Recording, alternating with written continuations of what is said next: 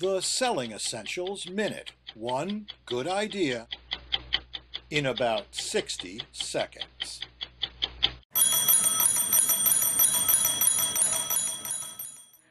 After months of hard work, you've just landed the account for industrial giant Flaxseed Incorporated.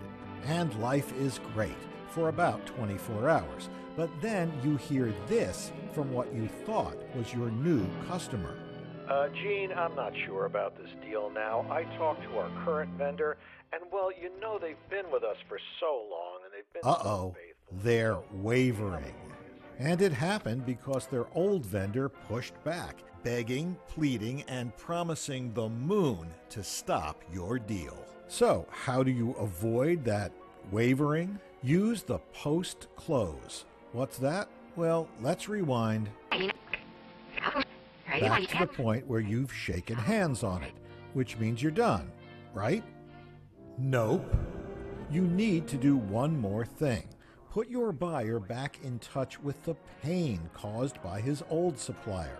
Get them talking about the missed deliveries, the shipping of the wrong products, and most important, how the boss blew a gasket at him every time. Who told you that? Then ask your buyer, what are you going to tell the old vendor when they give you a million reasons to stay?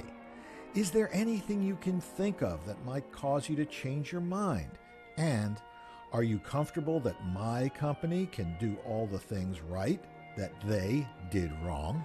By listening to your questions, your buyer not only will be reminded of why he's switching in the first place, but by answering them out loud, he will actually begin to sell himself on the good deal you're offering.